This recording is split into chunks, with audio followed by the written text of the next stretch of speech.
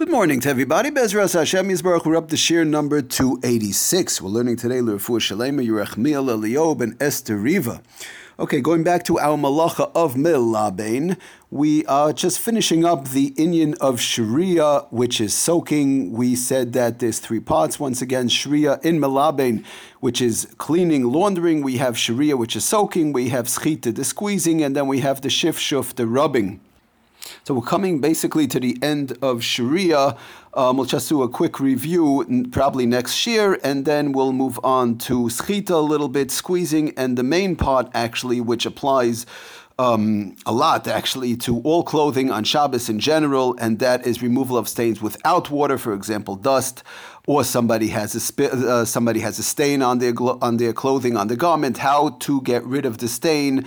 What is the halachically right way to do it, and so on. So we're just finishing up right now the Sharia part. I just want to go through a few more quick details in the Sharia before we do get to the review. Actually, so first of all, we just have to keep in mind that when we talk about one is not allowed to wet a stain, to put any water on a stain, we all know by now, but also brings down the Sefer Oitzer Halachos b'shem the Shulchan Aruch Harav, that the laha'avir lichloch habeged is also b'chol inyan shehu, that even to not using water, to use seltzer, to use a different liquid, to use what we know in halach as shar mashkim, she'ena melabnim, the shar mashkim, these other types of liquids, even though they're not a cleaning liquid. We use water to clean. Most people use water on a Sunday or Monday to clean. But even if we're going to put a different liquid, a seltzer, or even if somebody has tea or anything else that they're going to put, they got a stain, good, I can't put water, I understand that, but I'll put, I have something else. I'll put a little, maybe orange juice or whatever. Not in the case where one is getting the garment dirty, where one has specifically a stain, then he puts this orange juice, the tea or seltzer, whatever he's going to put onto the stain to remove the stain. With the kavanah, he's removing the stain, so brings on the Sefer Oitzer Halachos b'shem the Shulchan Aruch Harav, that is also not allowed to be done. Again, we're going to talk about what is the proper procedure as far as removing these when we deal with all the dry side stains and so on. But I just want to, finish off the Sharia part, the soaking part, and then we're going to move on as far as Malabein goes. So once again, it's not just water, it's not just seltzer. I used to have a dry cleaning store way back when, and customers used to come in with a stain. Oh, my friend told me put seltzer on the stain, and that will bring up the stain from the garment. That will make sure it doesn't set in. Put in seltzer. So seltzer in general is almost like water. But even if we're talking about even shar mashkim, like anything else, somebody has tea, somebody has orange juice, apple juice, whatever. Even though you're making the garment dirty, like we said, but somebody has a mind to remove the stain by putting this little bit of shar mashkim on it, he brings down, does the Oitzer Halachos b'shem Shulchan Aruch Harav is also to do.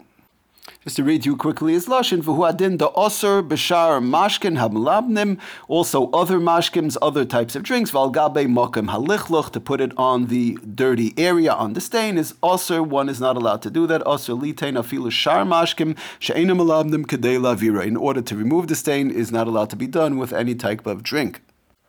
Next thing to be careful also that the Sefer Oitzer Halachos brings down is as far as steel wool. We spoke about as far as when we spoke about the washing the dishes, all the ins and outs of washing dishes, as far as the squeezing, and as far as making more than the squeezing, the Sharia part. We're trying to concentrate on the soaking part, and that is making the towel wet. We said it was derech lichloch, he actually making it dirty.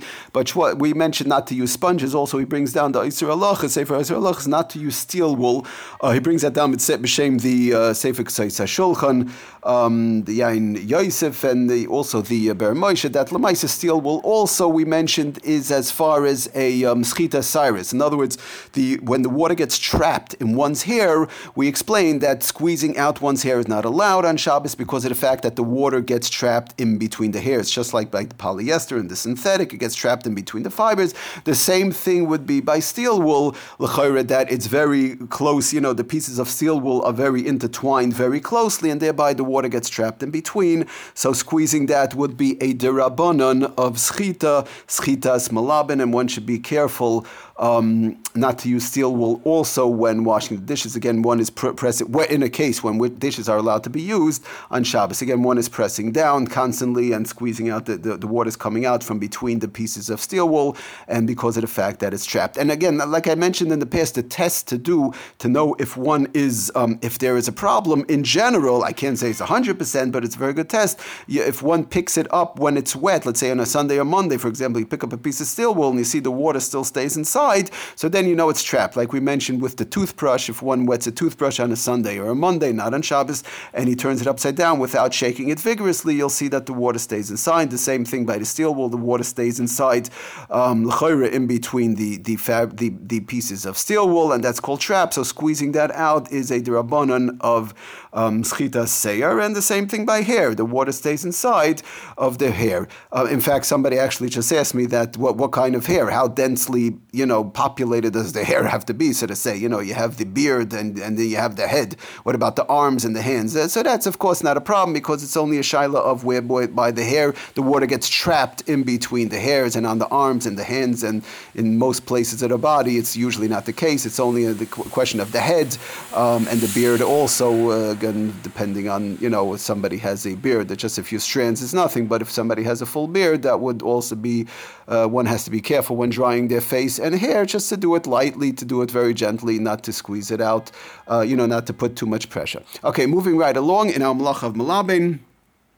So real quickly, one more quick thing before we do our review in the next upcoming shir that we do. I just want to name off some things to be aware of, even though we did mention it in the past, and that is that shiriyasai, wetting these items also, they are material not to wet it if a stain got on these items. You have number one, we spoke about the tablecloth. Somebody has their white tablecloth, their beautiful Shabbos tablecloth, they got a stain. Oy vey, I'll just put a little bit of water, seltzer, or some other liquids on it, and just to make sure the stain does not set. No one cannot do that. One has to be careful. In general, it's you don't have to, but it's a type. It's a good thing to have a plastic on top of the white tablecloth, the linen tablecloth. But the Sefer Eitzer Lachas does bring down. I mean, Yeshami Lismach, somebody Lakavet Shabbos, they want to have the beautiful tablecloth without the plastic. Of course, there are those. We can't say that's usher. It's not usher al pi halacha, but it's a type. It's a good thing to have a plastic. It'll avoid issues of schita and melaben. Also, another thing is with the carpet. We mentioned just to be careful. Somebody, gets some dirt or some cholent spilled on the carpet. Let me get some water and start, make sure it doesn't set in my beautiful carpet. It's a $2,000 carpet. No, you have to be careful not to put water on the carpet, to take out a stain on the carpet. Again, we're dealing only with water, seltzer, and any type of liquids as far as taking out the stains. We mentioned also as far as the couch, many times an upholstery couch where there's the material on the couch. You have it on chairs a lot. Also, you have on a chair, sometimes a chair where the person sits, the dining room chairs, they have upholstery, they have material, so one has to be careful. Somebody spilled the Coca-Cola on the chair. Let me just put a drop of water. Shouldn't said. You got to be careful. You can't put water onto the upholstery part of the chair. Now, of course, if it's lined with plastic on top of the upholstery, that one could do. Then you could put water. But when it's the material on the chair, one has to be very careful not to put the water on the chair. You have it also. We have on a mattress. Let's say somebody in a bed, they spilled something. My mattress, my sheets, or whatever. Let me just put a little bit of water, seltzer, or some other type of liquids. One has to be careful not to do that also. And like we said, the couches also. All right, I just wanted to name off some of the various types of things. We didn't really talk about mattresses, couches, and carpets, and tablecloths, and chairs, and all this. Anything that has regular material is an issue of shiriyasei, zeokibusai. One is not allowed to wet it, to take out stains, or wetting it in general also. All right, Atzlacha Rabbah. Thank you so much for listening. Kol Tov.